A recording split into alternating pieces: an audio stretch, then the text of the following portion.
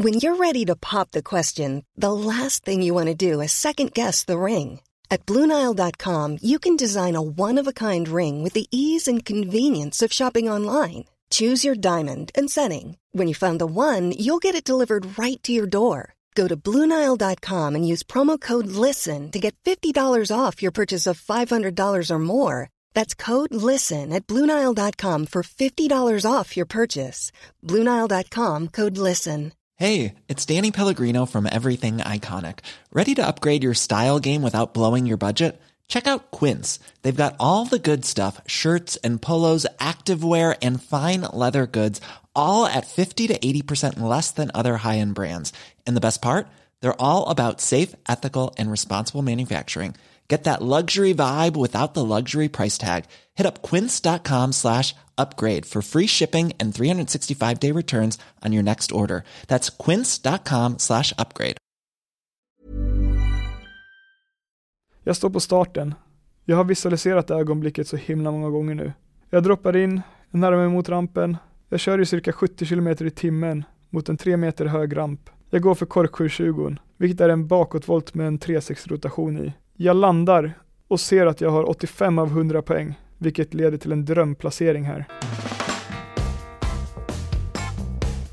I veckans avsnitt ska vi prata om freestyle mountainbike och vad som är speciella med just det. Och det ska vi göra med ingen mindre än Alex Alanko. Välkommen! Tack så jättemycket! Vem är Alex?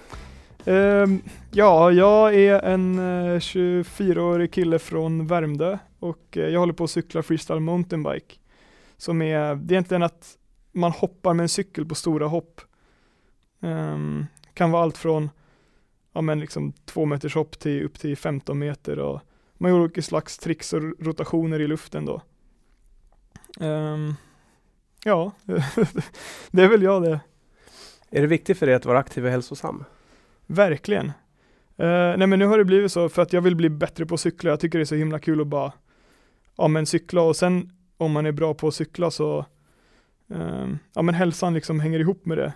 Och eftersom att jag vill utvecklas hela tiden så vill jag börja träna och äta bättre. Och om jag gör det, då cyklar jag bättre och då blir det liksom en bra spiral för mig. Har du alltid tänkt så? Nej, inte alls. Egentligen var jag som yngre var jag väldigt ohälsosam skulle jag säga. Åt så här mycket godis hela tiden och var satt mycket hemma och så. Men sen när man började cykla så började ju alla liksom kompisar pusha och alla ville bli bättre än varandra liksom. Och då är det så här, okej, jag ska göra allt för att bli bäst, så då börjar man äta hälsosammare och så bara kommer det från det hållet. Jag själv har en passion för, ganska ny passion, men för mountainbike. Cykla skogen. Gärna uppför, inte nerför. Nej, just det. Men nu snackar vi freestyle mountainbike. Ja. Och vad är stora skillnaden på det? Alltså egentligen som sagt att vi hoppar ju på stora ramper och gör olika tricks och rotationer. Så mountainbike är det mycket, cykla upp och ner stigar i skogen och så. Men vi fokuserar mer på de här mer actionfyllda adrenalin grenarna liksom i cykling. Att man hoppar, lär sig tricks i luften. Där som är lite större och extremare skulle man kunna säga. Men är det bara gjorda hopp eller även ute i skogen? För våran del så kör vi mest gjorda hopp. Så. Alltså typ som en skatepark typ, eller? Cykelpark? Eller ja, vi cyklar även i skateparker. Men ofta så bygger man upp en bana. För när vi tävlar så är det en uppbyggd bana med ett visst antal hopp beroende på vad det är för tävling och så. Och sen så, allting är förberett. Men sen så även så kan vi liksom dra ut i skogen och bara, det är egentligen så det börjar, att man är ute i skogen och cyklar och bara hittar en liten kulle och så bara, vi plattar till den här lite med en spade och så hoppar vi på det liksom. Och där kommer det roliga in liksom, att det blir så naturligt att okej, jag vill hoppa på den här stenen typ, eller jag vill hoppa på den här roten här nu typ. Alltså hoppa över eller ta sats från sten? Alltså egentligen bara köra på den och se vad som händer. Ja, jag vet inte vad jag ska säga om det. Men vad kommer freestyle mountainbike ifrån? Härstämmer det från mountainbike? Ja, men det gör det ju såklart. Det är väldigt ny sport. Våran världscup kom till 2010. Så det är verkligen så här, det är 10 år nu idag vi har liksom haft våran världscup. Och så innan det, allting men hela mountainbiken kommer från Kalifornien. Och sen även BMX-cykling som är, men man cyklar på en lite mindre cykel och gör tricks och så. Det kommer ju också därifrån. Ja, men liksom freestyle mountainbiken kommer ju liksom, det är något mellanting mellan BMX och mountainbiken skulle man kunna säga. Men är den lika stor som en vanlig mountainbike i skogen, man tänker? För BMX är den ganska liten. Ja, men precis. Om man har koll på liksom tummen på cykeln, så en BMX-cykel är 20 tum, så det är ganska små hjul så. Vi kör på 26 tums cyklar. Och det är egentligen den gamla mountainbike-standarden. Nu har ju alla mountainbikes 27,5 tum eller 29 tum så. Ja, 29. Ja, du kör 29. Det är lättast, det är nice att köra, då går det snabbt. Det är lättast. Inte lättast är det inte. Jo, det är säkert därför jag har det. Men det är nice att, men lättast att ta sig över stenar och det, tänker jag säga. Att då kan du köra snabbt. Den går ju snabbast också. Så. Precis. Eller enklast att cykla med. Ja, jag vet inte. Alltså allting, det blir vad man gör det till. Men är freestyle mountainbike en stor sport i Sverige? Nej, det skulle jag inte säga. Det har ju precis börjat komma till Sverige nu. Men det har inte varit så mycket liksom engagemang på tävlingssidan och så. Ja, men för det mesta kommer allting från Europa. Men nu har vi väldigt mycket bra cyklister här i Sverige. Och nu börjar vi få mer anläggningar också så vi kan träna, så att det växer hela tiden. Men om man säger till någon random på gatan att man cyklar freestyle mountainbike, så vet ju inte den vad man pratar om så egentligen. Nej. Men i världen då? Den större världen? Ja, det är det verkligen. Men just i Kalifornien och men Kanada är egentligen den största. Ja, men där är det mest cyklister, och liksom om man säger till någon på gatan att man kör freestyle mountainbike, så vet den liksom, kör du liksom, men hoppar du med cykeln och så bara cool typ. Ja, men det är lite mer igenkänt, och även i mellersta Europa liksom, men Österrike, Tyskland och Schweiz och de här, så men det är liksom lite coolare där och folk känner till det. Hur är fördelningen av män och kvinnor i Sverige? Jag försökte kolla in det där, och det är lite svårt att hitta någon bra statistik. Så jag har egentligen bara mitt egna liksom att gå på. Men just i freestyle mountainbiken så är det faktiskt, men det är mestadels män nu. Men på senaste tiden har det börjat komma mycket tjejer och mycket tjejer som börjar cykla nu. Och det är jättekul att se. Men verkligen alltså. Vad är det som är så roligt då med freestyle mountainbike? Varför det är kul för mig är nog för att adrenalinpåslaget, och att det är alltid en så stor utmaning varje gång när man åker och cyklar så. Det är så här, man ska, om man cyklar på en ny plats så är det ett nytt hopp man ska klara, och egentligen så är man ute mycket efter känslan efter man har genomfört någonting liksom. Att när man hoppar hoppet och hoppar och klarar och allt går bra, eller när man hoppar och övar på ett nytt trick och den sitter liksom, då får man så mycket lyckohormoner, och det är verkligen den bästa känslan i världen alltså. Det låter lite som en adrenalinjunkie. Ja, men det är nog. Har det alltid varit det? Sökt det? Ja, men det tror jag. Alltså när jag var liten så gillade jag att klättra högt i träd och så här, och hänga överallt, och mina föräldrar påstår att jag är det. Det känns ju som att man behöver sakna någon typ av spärr för att våga. Ja, jag skulle egentligen säga att jag är helt ärligt ganska feg. Va? Det låter galet, men helt ärligt skulle jag säga att jag är ganska feg. Men man förbereder sig så galet mycket just nu. Alltså man har ju haft sina skador och sådär under processens gång liksom, men man är så här, okej, jag ska hoppa på det här lilla hoppet 100 gånger tills jag känner mig jättebekväm vid det, och sen går jag upp på ett lite större hopp, hoppar 100 gånger så att det ska kännas bekvämt. Och sen så ser det galet ut nu när vi börjar hoppa på de här 10-15 meters långa hoppen. Men vi har ju övat så galet länge. 10-15 meter, det är rätt långt. Det är långt. Och högt säkert. Ja, de brukar vara ramperna mellan 2 till 4 meter. Så det är nästan FMX, alltså cross. Och vilken höjd är man på då i sin topp, i piken? Jag vet inte riktigt, men det måste ju vara runt 10 meter där på stora hopp alltså. Man är högt upp. Det låter ju sjukt. Ja, men det är ganska sjukt när man tänker efter. Vi ska återkomma lite till skador och trick och sånt där. Men vad var det som fick dig att fastna i sporten? Ja, men jag tror att det var dels adrenalinet som man fick när man klarar nya tricks och hoppade nya hopp och så, som fick mig verkligen så här, men det här är någonting jag får ut någonting av. Samtidigt som att man hade mycket kompisar som cyklade, och när de lärde sig ett nytt trick så ville man också lära sig ett nytt trick, och det började man så här pusha varandra till att till att vilja bli bättre. Jag har tänkt på det här också så här, varför jag fortfarande cyklar och varför jag har gjort det liksom på äldre ålder och så, är att jag verkligen känner att det är den största utmaningen jag kan göra för mig själv. Alltså just personligen, att det är som vi gick in på lite tidigare, att jag vill äta hälsosammare, jag vill träna för att jag vill liksom prestera bättre på cykeln. Och det, jag tror att det är därför att jag får fortfarande ut så mycket av det och liksom, jag blir så motiverad av att utveckla mig själv. Men för att jag vill bli bättre på att cykla.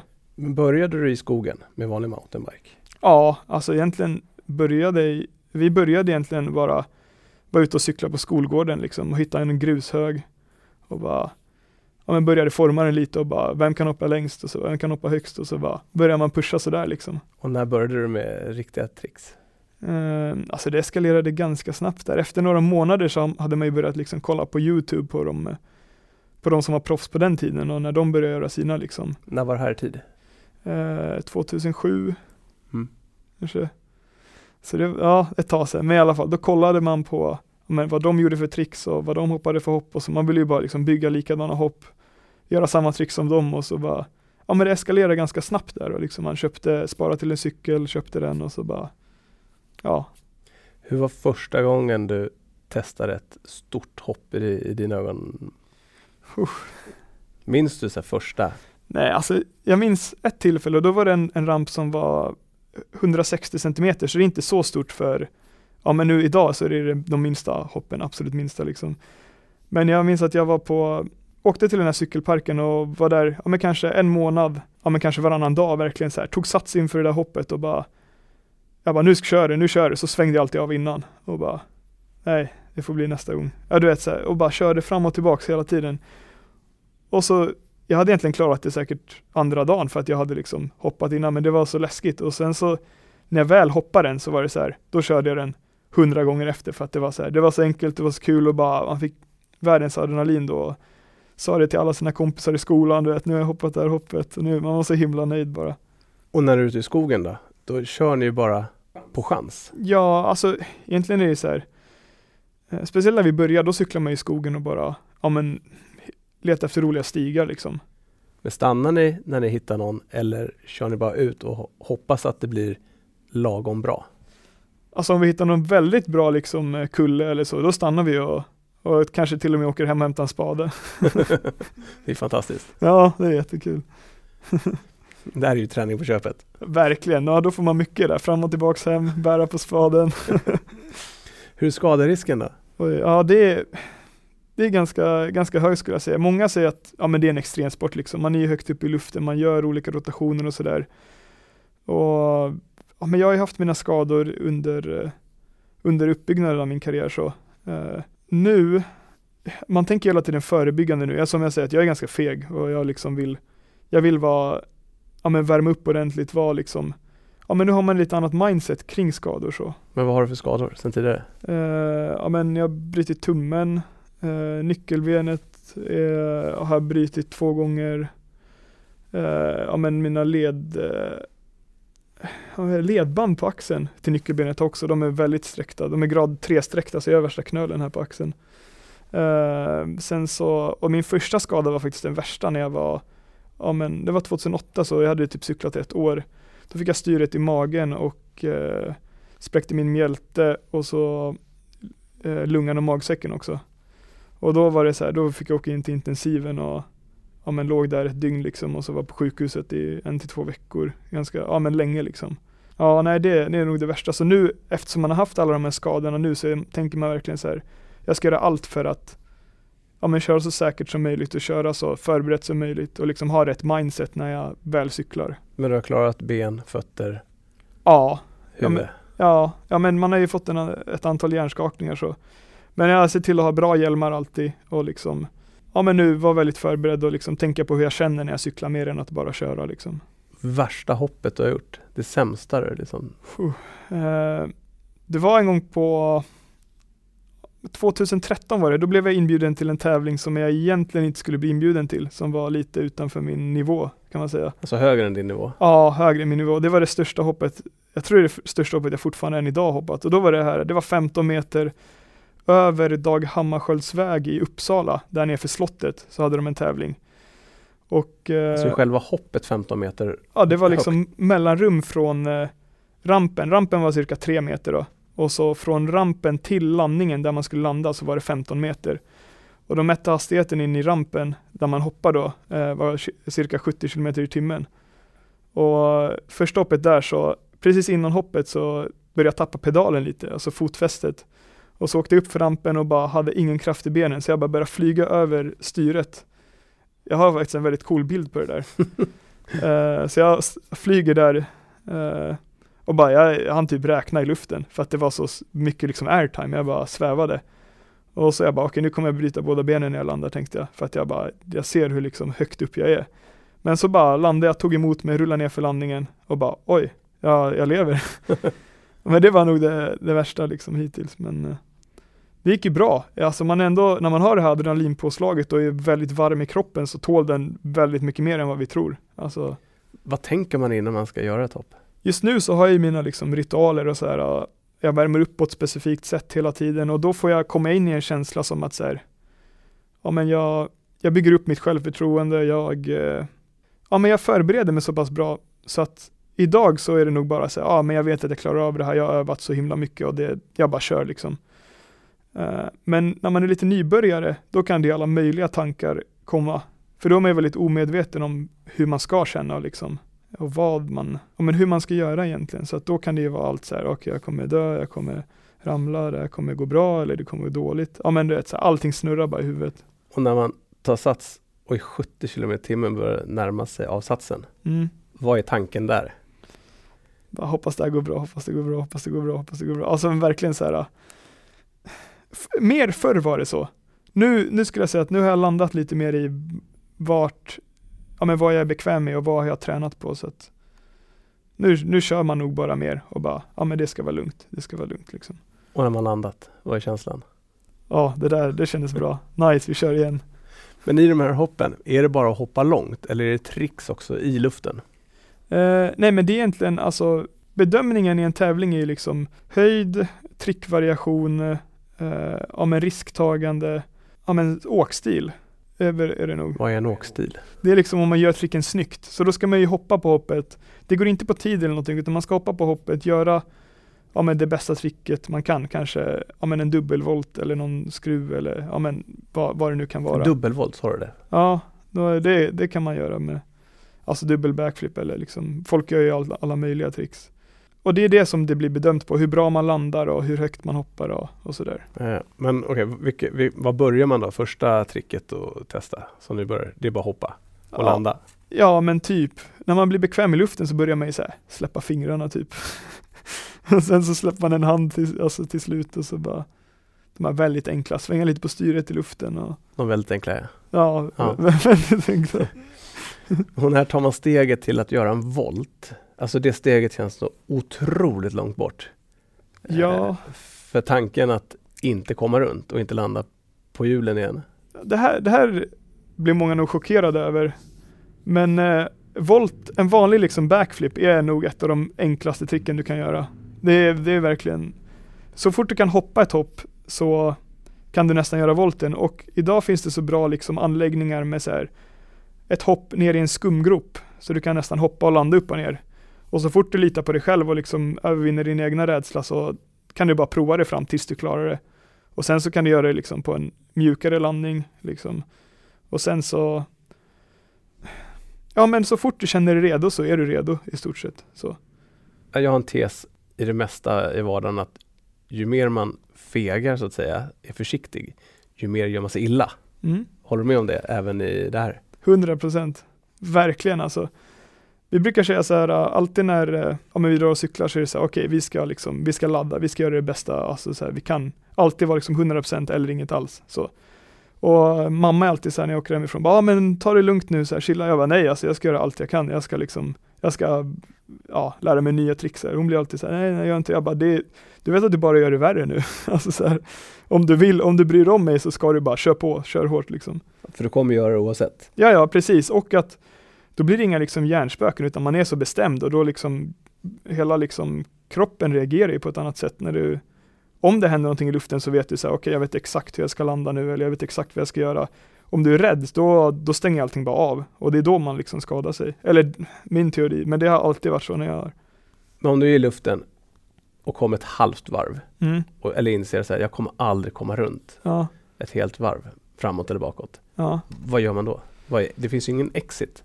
Nej, alltså just nu så, man känner, om man liksom har cyklat ett bra tag så känner man verkligen, okej, jag kommer komma kort sekunderna man lämnar rampen. Och då är det så, antingen håller man kvar tills man ser landningen och bara hoppar av cykeln och bara landar i landningen liksom utan cykeln. Eller ja, men det är bara känsla då får man bara lita på sin liksom intuition att så här, nu ska jag lämna cykeln, eller nu är jag kvar tills jag landar, och liksom man är så pass van vid cykeln och så att man vet ungefär vad man gör. Men är det fysiskt utmanande så att man måste vara stark i freestyle mountainbike, eller handlar det mer om teknik? Jag skulle säga att det handlar mer om teknik så. Men för att orka köra en lång bana så måste du ju verkligen ha någon form av kondition. Det är väldigt explosivt så. Vi brukar träna så här Tabata-övningar mycket, för att det är ganska så här av och på. 100% explosivt kort tid, och sen så åker man till nästa hopp och så 100% explosivt. Så det är ju liksom jobbigt på det sättet. Men sen om du har väldigt bra teknik på tricksen, då blir du inte lika trött när du gör dem heller. Och vilka muskelgrupper tränar du då med freestyle mountainbike? Jag skulle säga hela kroppen. Det är nog mest bål med alla de här tricksen, för att det är hela mittenpaketet, och det är där all balans sitter i stort sett. Och det är väldigt mycket balans och sådär. Men annars tränar jag hela kroppen. Är det optimala träningssättet? Ja, verkligen. Alltså, men det tycker jag, eftersom att men jag vill ju bara bli bättre på att cykla. Och då är det så här, jag blir så himla motiverad på att träna, om det är så här, okej, om du gör det här träningspasset 3 dagar i veckan nu, 5 veckor, så kommer du vara bättre på det här tricket sen. Och då blir jag så här, nice, jag gör det 5 dagar i veckan typ. Eller du vet så här, man vill verkligen. Men tänker du så här, nu ska jag gå och träna, eller nu ska jag gå och cykla?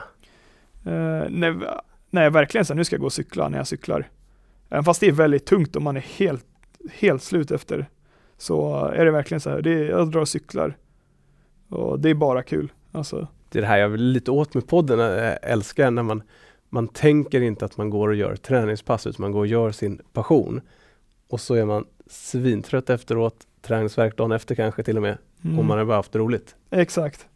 Nej, men så är det verkligen. Och även för att lägga till det lite, att så här, alla gånger jag går till gymmet också är det så här, nice, jag vet varför jag gör det här är så jäkla kul. För att så här, men det blir den här bra spiralen att fan vad kul att gå till gymmet, för jag blir bättre på att cykla av det här. Så jag känner nästan aldrig så här, fan vad jobbigt att gå och träna, utan det är bara så här, nice, nu blir jag bättre på att cykla och nu, det här är kul.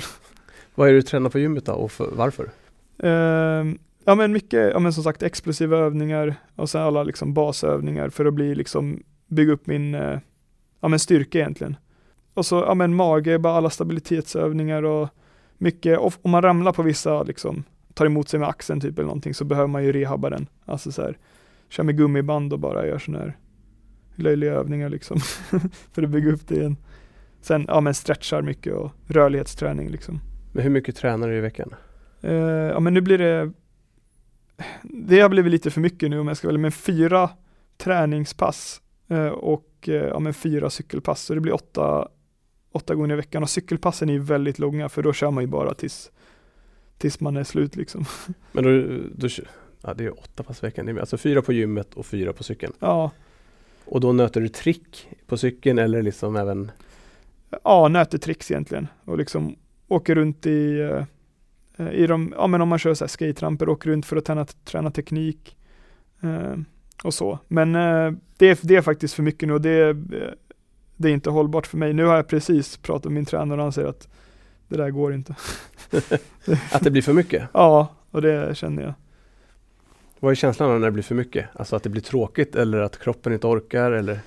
Mer att kroppen inte orkar. Jag är så här, jag hade velat cykla en gång till liksom. Alltså det är så här, jag vill lite så här, vad ska jag göra nu då? För att det är det jag vill göra liksom. Och det blir lite som en käftsmällare, så här, att det är kontraproduktivt att träna mer än att liksom ta de här vilodagarna och bara okej. Men så är det ju. Tränar man teori någonting? Ja, inte riktigt teori, men jag har faktiskt haft en mentaltränare som jag träffade första gången 2013. Som väldigt, väldigt intressant är det. Men just det här med mindsetet inför ett trick, man liksom primar sig själv. Och det innebär att man liksom sätter sig in i rätt tankesätt innan man gör någonting. Eller men bara hur man ska känna inför en tävling liksom. Och det är så himla invecklat det där. Men då är det också så här meditation och visualisering inför en tävling och visualisera när man lär sig tricks och allt det där ingår i det liksom. För visualisering har väl, tycker jag, sista tiden blivit större och större på elitnivån. Ja. Att man ska kunna tänka sig målet. Verkligen. Ja, nej, men det har varit en väldigt stor del av men när det har gått bra för mig, att jag verkligen har visualiserat tävlingen i flera månader innan liksom, hur det ska gå. Länge? Ja, så länge. Men då är det så här, sen kan det vara perioder att det är liksom 2 veckor är det liksom varje dag, sen en vecka är det inte, sen 2 veckor varje dag. Nej, men det är ganska coolt hur det funkar liksom. Hjärnan blir bekväm när du är på platsen. Hur kan en sån tanke gå till då? Eller se ut? Jag följer faktiskt en musikgrej som går igenom allting, men i stort sett så börjar det med så här, okej, tänk på någon tid när du tycker det är kul att cykla typ. Tänk när du lär dig ett nytt trick och du har den, så man får in den känslan liksom och blir glad. Efter det så kan det vara så här, okej, tänk på din nästa tävling typ och bara tänk att du värmer upp och din kropp känns bra liksom, och sen så nu liksom, tänk att du gör ditt åk och allting funkar bara. Ja, men du vet, så här, man primar sig själv till att det bara kommer in i en bra känsla och sen så tar man den känslan till den platsen i huvudet. Och så när man kommer dit så, om man gör det tillräckligt många gånger, då blir den ju bra när man är där. Oavsett om man aldrig har varit där eller om det är så här. Men sitter du och researchar bilder hur det kommer se ut förmodligen på platsen eller? Ja, det är jag. Jag kollar mycket filmer och sånt där innan.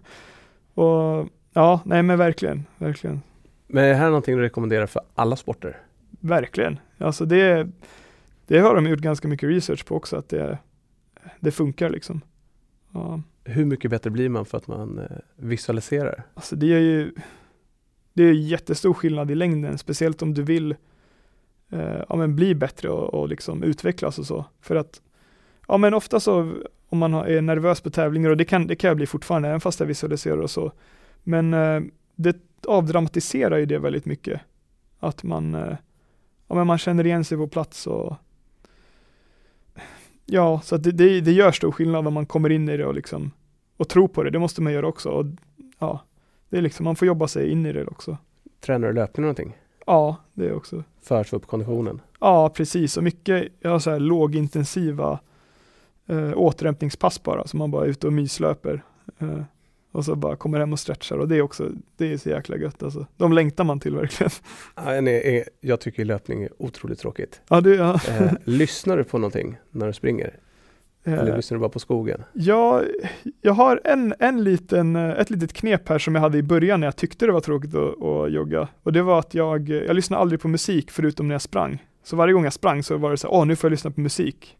Och det är verkligen så en stor grej. Men nu kan jag verkligen bara dra ut och jogga bara för att. Men det är ett väldigt bra tips om man verkligen tycker det är jobbigt. Och så här, lyssna aldrig på musik förutom när du springer. Då är det enda gången du får göra det liksom. Jag lyssnar på typ poddar eller så här faktatunga grejer som tar hjärnan ifrån löpningen. Så att jag inte tänker på hur jobbigt det är. Just det. Ja, nej, men det är ju smart. Alltså verkligen. Ja, det är mitt knep. Ja. Jag tänkte ta några snabba bara för att vi ska lära känna dig lite bättre. Ja. Är du redo? Ja. Hamburgare eller pizza? Hamburgare. Träna eller chilla? Träna. Safe eller chansning?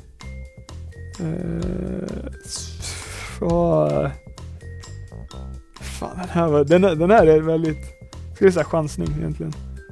Uppklätt och champagne eller avslappnat ölhäng? Avslappnat ölhäng. Lukta för mycket svett eller för mycket parfym? För mycket svett. Hotell eller tälta? Den är också svår, men jag tycker om att tälta. Sommar eller vinter? Sommar. Morgon eller kvällsmänniska? Kväll. Tävling eller träning? Vad svåra. Träning. Träning? Ja, det blir nog så ändå. Det är då man har roligast. Alltså, eller det är så lång. Man bygger ju upp själva resan då liksom. Sen på tävlingen, det går ju över så snabbt. Jag förstår. Men du tävlar ju en del. Ja. Och med viss framgång. Ja. Kan du berätta lite om din framgång? Ja, var ska man börja? Jag började ju tävla i världscupen i 2012 var min första tävling och jag kom i stort sett sist och så bara efter det så har man... Med världscupen, då måste du tävlat innan också. Ja, det måste man. Det har jag gjort. 2012 var min första tävling. Och då var det så amatörtävling och men det gick hyfsat bra. Hur gammal var du då? Vad blir det då? 16. 16, ja. Ja, så då var min första tävling och det gick ändå hyfsat bra och så. Och det var i Sverige och en amatörtävling. Och då var det så här, nice, jag är grym liksom. Jag kom 2 på den tävlingen. Och sen så bara, tränar man mycket och så 4 år senare så bara åker man ut i världen liksom och bara får en käftsmäll och bara shit, jag suger. Jag kommer sist här, jag kommer sist och så bara, jag tycker jag ska fortsätta kämpa, jag tycker det är kul liksom. Kom i stort sett alltså jättedåligt på alla tävlingar jag körde fram till 2017. Alltså verkligen så här jättedåligt. Och sen 2017 så hade jag några höjdpunkter att jag kom 4 i en stor tävling i världscupen och bara okej, nu är det på väg uppåt. Liksom. Så du är 4 i världen? Ja, nej, i en världscupsdeltävling blir det då. Så det är ändå, det är stort för mig på den tiden liksom. Och jag tror resten av det året gick dåligt också liksom. Men man fick ändå liksom någon form av hype av det. Och sen så bara byggde det på. 2018 så kom 2 i samma tävling som var liksom året efter och bara nu är det på väg upp. Och därefter så har man bara liksom jagat de här högre placeringarna och så. Och nu förra året så var det en av de absolut största tävlingarna så hamnade jag 3 på. Och det är en månad kvar till den tävlingen nu i år. Och det är i mars i Nya Zeeland. Så förra året kom jag 3 på den och det var verkligen det största som hänt mig. Och nu är den snart igen. Hur var känslan? Komma 3, pallplats? Det var galet för det här visualiserade jag så extremt mycket. Och jag trodde inte på det på plats nästan. Och jag var nästan så här, va? Jag har liksom visualiserat det men det händer liksom inte. Alltså, det var helt absurt. Hade du visualiserat det som 1 eller 3? Som 1. Men det är som också så här att på pallen liksom, jag såg ju liksom mig själv stå på pallen och bara se utanför där liksom att det är hur grymt som helst. Men det känns faktiskt galet. Och sen så, Hur stor är den tävlingen? Men det finns 1 av 3 sådana tävlingar och det är liksom den högst rankade i världscupen då, en diamanttävling. Och då, det är liksom topp 14 i världen som är med på den tävlingen och då var jag var reserv till den tävlingen och fick veta dagen innan resan att jag var med inne i tävlingen liksom. Så kom dit och var men så gick det bra och då var jag inne för resten av stoppen. Och det gjorde ju till slut att jag hade några andra bra resultat i världscupen då också och det gjorde att jag slutade på en 6:e plats överlag i världscupen. Så men det är väl så det ligger till nu. Hur stor del i världen har du tävlat i? I stort sett alla kontinenter. Alltså USA, Kanada, Nya Zeeland, Kina, typ hela Europa. Men inte Australien. Är det på bucket list? Ja, jag vill i alla fall åka dit någon gång. Alltså. Och vilket land har varit bäst? Alltså Nya Zeeland tycker jag om. Bara för att det gick så bra? Ja, det kan vara därför. Hur tror du det kommer gå nu i år? Jag har förberett mig väldigt mycket nu och det är det som är liksom min största fokus just nu och det är det jag övar på mina tricks väldigt mycket och jag ska göra mitt bästa och det är det jag kan göra. Ja, men du är så försynt. Vad har du för ranking i Sverige? 2 i Sverige nu. Och i världen? 7. Det är ju mega så. Ja, nej faktiskt. Alltså vi har ju en svensk som han är underbar. Vem då? Emil Johansson heter han. Är han svårslagen? Ja men det kan man säga. Men jag lär mig galet mycket av honom alltså. Nästa visualisering kanske är att knäcka honom. Ja men det får väl bli det. Det är det. Vad har du för mål? Nej, jag vill ju bli världsmästare. Alltså det är ju liksom drömmen. Och det är det jag jobbar mot. Och när tror du att du är det? Alltså jag försöker verkligen bryta ner och vara realistisk i det. Och 2022 så har jag liksom satt mig i med den situationen att då ska det vara så. Är du 26 då? Precis. Ja, precis. Du är 24 idag? Ja, jag fyller år sent. Så det. Men är det olika grenar i de tävlingarna i freestyle? Eller är det liksom en stor gren man tävlar i? Ja, det är en stor gren. Alltså själva, det heter ju slopestyle då, den här grenen. Ja, men det är en uppbyggd bana, lite som där de kör skidor på OS, typ slopestylen. Att det är liksom olika sorters hopp och hinder nerför en backe i stort sett. Det är bara nerför? Ja, det är bara nerför. Man behöver ju typ inte ens trampa i banorna för att man rullar och flyter med hoppen och så. Sen så kan man även köra andra discipliner som speed and style, som många av oss gör som kör freestyle mountainbike, och det är liksom en bana på tid, och så är det 2 hopp i banan, så desto bättre trick man gör på hoppen, desto mer tidsavdrag får du på din tid, och så kör man liksom 1 mot 1 hela tiden, och så blir det liksom utslagning, och det är också en ganska rolig grej. Det har jag inte tävlat i själv, men det ser väldigt kul ut. Men är det som de här YouTube-filmerna när vi åker från en alltopp och ner och så sjukt mycket hopp däremellan? Ja, är det i närheten?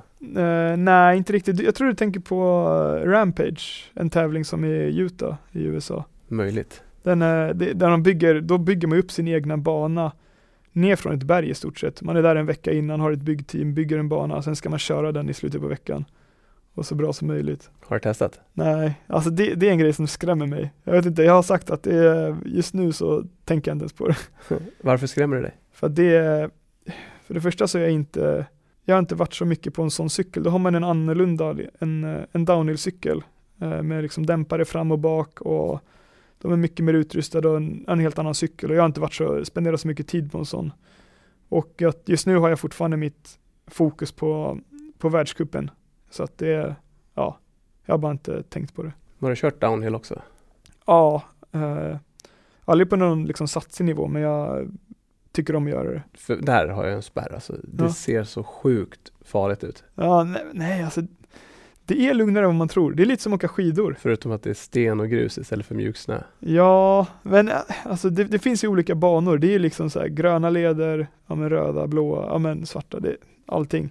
Så det borde man, alltså om man så här har cyklat lite mountainbike innan, det är verkligen en grej som man borde åka och prova. För att det är så jäkla kul så fort man liksom, och börjar åka ner för backarna liksom. Man kan hyra cyklar och skydd och allt vad man behöver liksom. Vad är ditt framgångsrecept? Det här finns det så himla mycket olika svar på, men jag skulle nog säga, för det första måste man tycka om det man gör. För då orkar man göra det länge. Och liksom om jag hade bara cyklat för framgången, så hade jag ju lagt av där, på de här 5 åren där det gick jättedåligt i världscupen, där jag kom sist på varje tävling. Men jag var ju såhär, men det här är kul, jag ska fortsätta liksom nöta, och jag tycker jag njuter av resan, så att det är helt klart en grej. Och att det är bra att reflektera mycket kring varför det går som det gör. Ofta och så här, men det är nog de som är den största tipsen jag skulle kunna ge egentligen. Är det en dyr sport? Ja, alltså en cykel kostar ju en del. Den går upp mot 20 000 kronor. Då får man en riktigt ordentlig liksom hoppcykel. Sen kan man ju gå in på köpa begagnade liksom och så, och då kan man komma undan betydligt billigare. Sen så blir det lite utrustning och så, men helt klart värt det. Alltså det finns Men kan du leva på sporten? Ja, det kan man göra. Jag är på väg upp dit. Just nu det är mycket som jag får inte liksom in en heltidslön så nu, men jag får in pengar på sporten och har precis kommit in i det här med enskild firma och allt vad det är liksom. Men är det sponsring då, eller är det prispengar man? Det är sponsorpengar, prispengar, och så ibland gör man lite samarbeten som sociala medier och man blir lite som en influencer i cykelbranschen. Det är det man gör när man tävlar och liksom. Men det är många som lever gott på det liksom, och det går att göra. Och även fast jag har haft väldigt bra framgång nu i tävlingsdelen så har jag fortfarande mycket att lära mig inom liksom själva business-sidan av att lära mig sporten och hur marknaden fungerar så. Ja, det är ett ämne man kanske inte ens tänker på, att man måste på något sätt se det som ett företagande också. Precis. Samtidigt som det ska vara roligt. Exakt, jag känner att jag har varit jag hade kunnat gjort det mycket tidigare och sätta mig in i det liksom. Men nu, det är faktiskt förra året jag bara, nu har det gått så här pass bra. Jag liksom, men det är så många runt omkring mig som liksom har de här stora kontrakten och tjänar massa pengar på det och gör samma saker som jag gör. Med samma liksom följarbas och så här. Och det är så okej, nu måste jag hitta någon som kan hjälpa mig med det här liksom. Men vad kan en prispott vara på en tävling? Det är väldigt olika beroende på nivå på tävling såklart, men i de här lite större så är det... There's never been a faster or easier way to start your weight loss journey than with PlushCare. PlushCare accepts most insurance plans and gives you online access to board-certified physicians who can prescribe FDA-approved weight loss medications like Wegovy and Zepbound for those who qualify. Take charge of your health and speak with a board-certified physician about a weight loss plan that's right for you. Get started today at plushcare.com/weightloss. That's plushcare.com/weightloss. plushcare.com/weightloss. Many of us have those stubborn pounds that seem impossible to lose, no matter how good we eat or how hard we work out. My solution is PlushCare. PlushCare is a leading telehealth provider with doctors who are there for you day and night to partner with you in your weight loss journey. They can prescribe FDA-approved weight loss medications like Wegovy and Zepbound for those who qualify.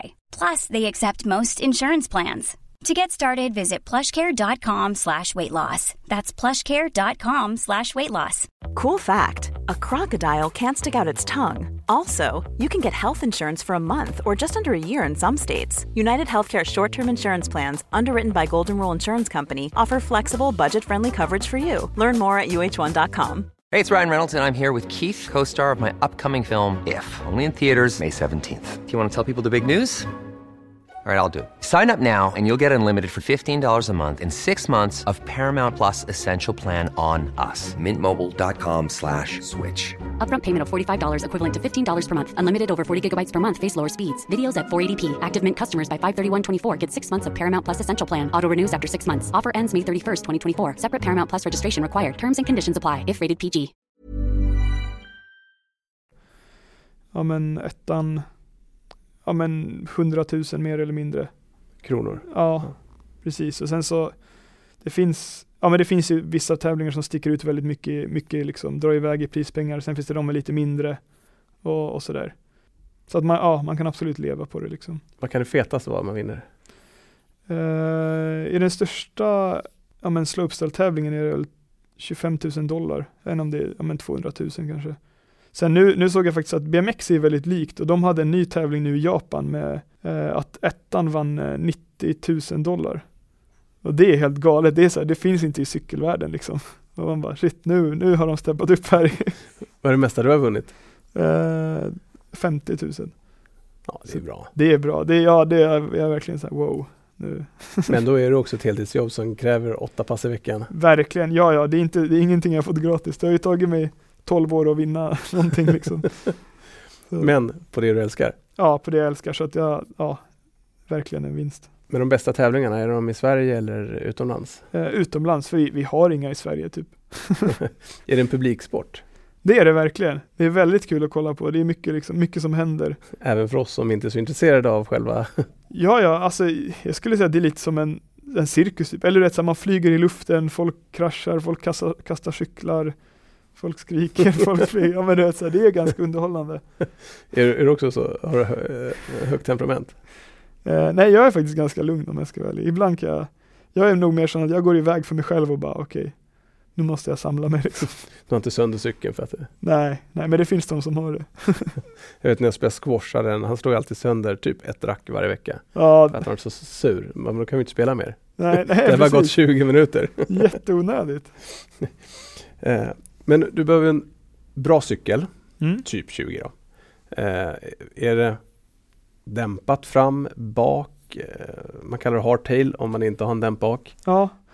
Ja, precis. De standard liksom slopestyle-cyklarna har ju dämpare fram och så hardtails. Men det finns även de som har dämpare bak också. Men de är mycket stummare än de här på liksom vanliga mountainbikesen eller endurocyklarna och så.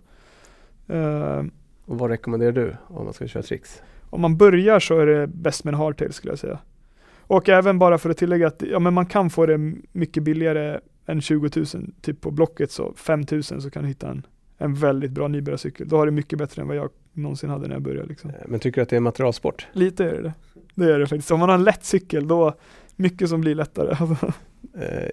Väldigt få cyklister vill erkänna det, men det finns ju mycket grejer att köpa till. Det är verkligen alltså. Vilka grejer så här måste ha för att köra tricks? Alltså menar du på cykel nacken liksom. Ja, eller generellt. Men skor, sitter du fast med skorna i pedalerna? Nej, jag skulle säga till en början så som skydd, men cykelskor med liksom platta sulor, det är väldigt, väldigt bra. Då sitter man bra på pedalerna och liksom kan röra fötterna om det behövs. Knäskydd och smalbensskydd och så en hjälm. Så handskar, vissa kör med handskar, vissa inte liksom. Men det är de liksom grejerna du ska börja med, skulle jag säga. Inte nackskydd och ryggplatta? Jag kör med ryggplatta, ja men ibland då. Och jag skulle säga att vissa tycker att man blir begränsad av det, att de inte rör sig och så kraschar de för att de inte liksom känner sig obekväma istället. Och det blir ju liksom så här, vad ska man välja då? Ja, en ryggplatta är ju bra, vissa kör med nackskydd också, vissa kör med armhålsskydd, vissa kör med liksom höftskydd och fotledsskydd är väldigt, det kör men de flesta med också nu för tiden. Och det är väldigt värt för att inte stuka och bryta. Precis, så man alltid har en rätt position om man ramlar liksom. För då ligger den där och då tar man emot sig bra. Och vilket är det mest onödiga tillbehöret som du ser andra cyklister ha? Oj, det här var en rolig fråga. Mest onödiga tillbehöret. Alltså grejen är att allting fyller ju en funktion så. Men en grej som jag tycker är onödig är att folk kan ofta klaga på sina cyklar. Och att de inte är bra för att de klagar på sina cyklar. Eller så här, min cykel är dålig så jag kan inte göra det här tricket. Då brukar jag säga, okej, ta den cykeln, gör det tricket. Så bara det funkar, din cykel kan det. Det är du som behöver lära dig. Det är onödigt. Att skylla på materialet. Exakt, att skylla på det. För det finns alltid något man kan liksom nöta på. Oavsett vad man har för cykel. Om jag vill börja med mountainbike då. Vad tycker du? Hur ska jag liksom börja med? Ja, egentligen så vad den har för cykel, så om du tycker det är kul att cykla runt på gatorna eller hoppa ner för trottoarer och stegar och sånt där, då är du nästan inne i freestyle mountainbike. Och det är väldigt många som gör det men aldrig liksom prova på det på riktigt. Och verkligen så här, kontakta din lokala cykelpark eller åk till något ställe som har cyklister. Och vi är fortfarande en ganska liten grupp, så om någon kommer så här, hej, har du något tips på vad jag kan nöta på eller vad jag ska köpa för cykel, någon som cyklar freestyle mountainbike, så alla är väldigt glada att bara svara på de frågorna. Så men om du vill börja och tycker det är kul att liksom stegra och runt, kontakta din lokala cykelpark eller åk någonstans och prova bara typ. Finns det några dolda klädkoder man borde känna till? Ja. Det känns som en helt cool sport. Ja. Att alla är häftiga som sysslar med det här. Ja. Är det? Nej, egentligen inte. Jag ska säga en grej som är väldigt det är ganska coolt. Att vi kör med tjejmodeller på byxor. För att det är mycket mer stretchy. Så man har ju så här jeans som ska vara cleana liksom. Men det är så få jeans som har bra stretch. Så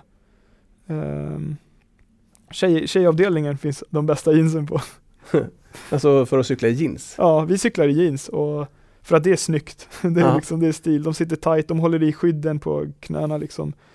Om man typ cyklar i mjukisbyxor och så, det går ju också, men jag personligen känner att då hoppar mina skydd för mycket omkring liksom, och man vill ha dem på sin plats. Med klassiska cykelkläder då? Det är ju sjukt tight. Ja, men det är alltså typ så här landsvägskläder ska vi inte, då det är nog lite konstigt att komma i, men det finns sådana som kör bara i vanliga liksom, med mountainbike shorts också, alltså så här.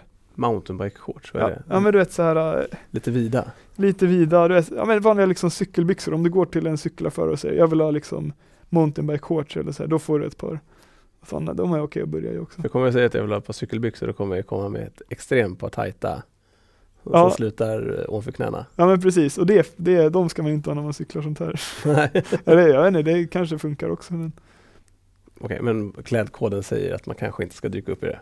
Precis. Ja, men det är bra, då kanske man suddat bort lite av den här tröskeln för att ta sig ut. Faktiskt. Men måste man vara cool? Nej, jag tycker inte jag är så cool alls. Jag bara cyklar och gör min grej och sen så alla får tycka vad de vill om mig liksom, och jag tror att alla är liksom. Hur är jargongen om man säger att ni är en skatepark och cyklar? Får man som nybörjare komma och fråga alla? Tycker man att det är roligt eller? Jag personligen tycker det är jättekul när vem som helst kommer och frågar någonting om cykling eller så här, får jag prova din cykel eller har du någon tips på det här? Alltså det är bara kul. Och det känns som att men alla liksom speciellt i Sverige är väldigt öppna med det liksom. Och det är jätteroligt. Jag vet, när jag var liten och kom med mina inlines till skateparken, det var väl inte riktigt okej. på den tiden. Ja, just det. Man var lite hatad. Ja. Och det kändes lite så också när barn kom med sina kickbikes till skateparken. Nu tycker jag att det börjar suddas ut, vilket gör mig väldigt glad. Att när man är vid en skatepark så är det alla möjliga. Det är cyklar, det är skateboard, det är inlines, det är kickbikes. Ja, nej verkligen. Den har ju blivit också lite så här att vi kommer till vissa skateparker och då blir det så här, skaterna bara, fan ni ska inte vara här typ, eller ni, ja men det är cykelförbud här. Och det är lite tråkigt tycker vi. Alltså så här, när det finns plats och speciellt när man är där liksom på tider där det inte är så mycket folk, så kan det vara liksom en skater i hela parken som säger att inte vi får vara där när det inte är någon annan där. Och det är bara löjligt tycker jag. Nej, jag håller med.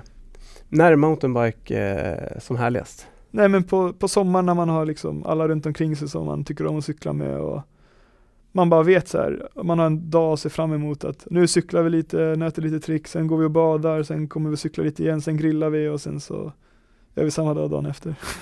Vilken skön livsstil. Verkligen, verkligen. Och att jobba med det. Ja, nej men verkligen det är det. Men det har ju sina upp- och nedgångar. Vissa tänker så här, en sån dag att det är så här, fan vi bara glassar, men när man väl cyklar så pushar man ju sig själv alltså utanför sin comfort zone hela tiden. Och det räknar inte folk med. Men. Finns det någon sport eller aktivitet som du velat testa men liksom aldrig tagit dig för? Jag har varit lite intresserad av att dansa. Jaså, varför dans? Ja men dels för när jag var liten så dansade jag mycket breakdance liksom. Så breakdance eller streetdance och faktiskt ballett. För att de ser så jäkla smidiga ut. Och det är någonting som jag var, shit, om den där smidigheten, om jag skulle ha den, då hade det varit enkelt att cykla, tänker jag. Breakdance är ju lite coolare, men en av mina passioner som inte du vet om, det är ju att jag dansar bugg. Jäklar. Och börja tävla i det. Jäklar. Det är ju sjukt roligt. Ja. Då kanske du ska hänga med. Ja, det hade varit askul. Alltså, all dans är ju verkligen så här. Jag håller med. Man blir så jävla glad av det. Ja, verkligen. Men det är ett annat avsnitt. Ja. Sista här har chansen att ditt bästa tips, eller du vill säga till oss som aldrig testat freestyle mountainbike, men kanske nu börjar bli intresserad. Nej men alltså seriöst, gör det bara, för att det kan vara så att du verkligen älskar det och att du liksom, ja men det har gett mig så himla mycket i mitt liv och liksom allt som jag har, ja med all erfarenheter som jag har fått, allting som jag har fått av cyklingen, det hade jag inte kunnat fått någon annanstans ifrån. Alltså så här, alla resor, alla länder jag har fått se och alla personer jag har träffat och ja men få göra sådana här saker som podden och så. Det är bara för att jag har gjort någonting jag tycker är kul, som är att cykla. Så bara börja någonstans och bara, ja, gör det du tycker om. Kan man bli för gammal? Nej, alltså verkligen inte. Nu har det faktiskt kommit några äldre till våran lokala cykelpark som är så här, nu ska vi lära oss att hoppa och de är duktiga. Alltså verkligen. Vilken är din lokala cykelpark? Nu på sommaren är det Fyrhuset Bikepark ute i Stavsnäs. Men det jag pratade om nu var Capital Bikepark det är en inomhushall i Huddinge. Eller ja, i Visätra är den egentligen. Så där kommer lite äldre folk nu som bara kör på. Det är jättekul att se. Tack Alex för att du delar med dig av dina erfarenheter. Tack själv. Jag heter Jonas Dillman och Trend på köpet är producerat av TTV Media.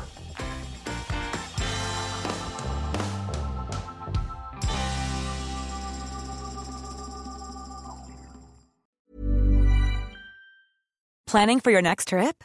Elevate your travel style with Quince. Quince has all the jet-setting essentials you'll want for your next getaway, like European linen, premium luggage options, buttery soft Italian leather bags, and so much more. And is all priced at 50 to 80% less than similar brands. Plus, Quince only works with factories that use safe and ethical manufacturing practices. Pack your bags with high-quality essentials you'll be wearing for vacations to come with Quince. Go to quince.com/pack for free shipping and 365-day returns. Ever catch yourself eating the same flavorless dinner 3 days in a row? Dreaming of something better? Well, HelloFresh is your guilt-free dream come true, baby. It's me, Keke Palmer. Let's wake up those taste buds with hot, juicy pecan-crusted chicken or garlic butter shrimp scampi. Hello Fresh. Stop dreaming of all the delicious possibilities and dig in at HelloFresh.com. Let's get this dinner party started.